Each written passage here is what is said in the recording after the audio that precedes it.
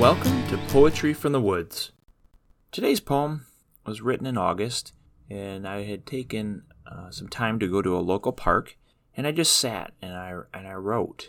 But what really triggered my writing here was just listening to the sounds around me, and really how, it's so difficult to find a place that is quiet or just gives you nature's sounds. It is very hard. Even parks these days are so close to highways or roads or maybe even playgrounds where you hear so much. And not that that's bad all the time. It's just, it'd be nice to have some peace and quiet and time for us to slow down and just pause and reflect on our lives. So that's where the beginning of this poem stems from, and some of the interruptions that I heard while I was sitting there trying to write. And then the second portion of the poem is really what I see along my walk and my hike in the woods. And as I stopped and paused and looked at one spot in the park that was really interesting, and then continue on in my path, and I stop again and reflect on what I'm seeing in the woods. And it was really quite awesome. It was a great day, and I always enjoyed those walks. I'm not as big of a walker in these colder months, especially on a day-to-day where the wind is just howling, and we saw some snowflakes today. But hopefully by the time you hear this, if you're in Michigan anyway, you'll notice some warmth coming back. Stop and pause. Crickets singing, dogs barking, birds talking, traffic moving. Why can't the world stop? Sometime, like these meditating trees in the woods, standing tall and unmoving. The pause button would be a good tool in life, not to slow the speed, but to cherish a moment. Provide quiet around us. See the world as it is.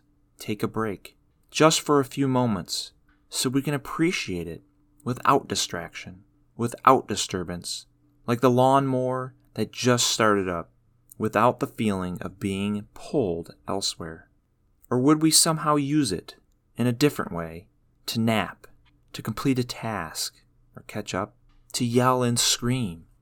I hope not, but humans seem to find a way to mess up what is best in life. So maybe pause is not best, and we strive to find all those things somehow while life happens. I have faith there is a way, and someone can find it. But the bugs are preventing me from finding it now. Maybe my walk will create a moment for a pause. This place of life reeks of death. Creek dried up, trees lying without breath. Green around, and small sounds of wild. Make life known, but only mild. Eerie in the quiet of the crickets. When will the water flow, and the animals roam? It seems like it might be slow. Goodbye, O deserted land. Be awake with life next time I come, or it will bring strife. Thick vines or roots choke the trees as they wind through the forest on their knees. God, you have called me here to see this, to breathe this, to report on this, no matter how painful or peaceful it may be. But from up here, it is beauty. It is awesome. It is calm.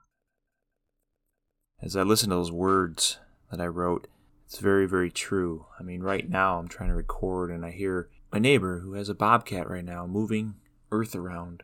I'm not upset at my neighbor, but there's times when I just want it to be quiet, and I can't make that happen. I can't pause life for a moment. But I did pause that day in that hike at that park as I looked at the beauty and sometimes the not so beautiful nature around us. And I had time to go explore by myself. And I put the distractions of my phone away and pulled out my notebook to write in it as I stopped along my path. So try your best to stop and pause every once in a while and appreciate what's around you.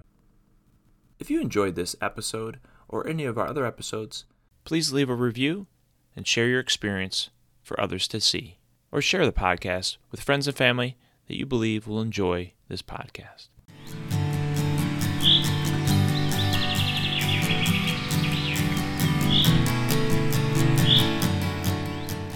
This podcast features the song Woods of Mulzelbach by Jane Grunfeld. Available under Creative Commons Attribution, Non-Commercial, Share-alike license.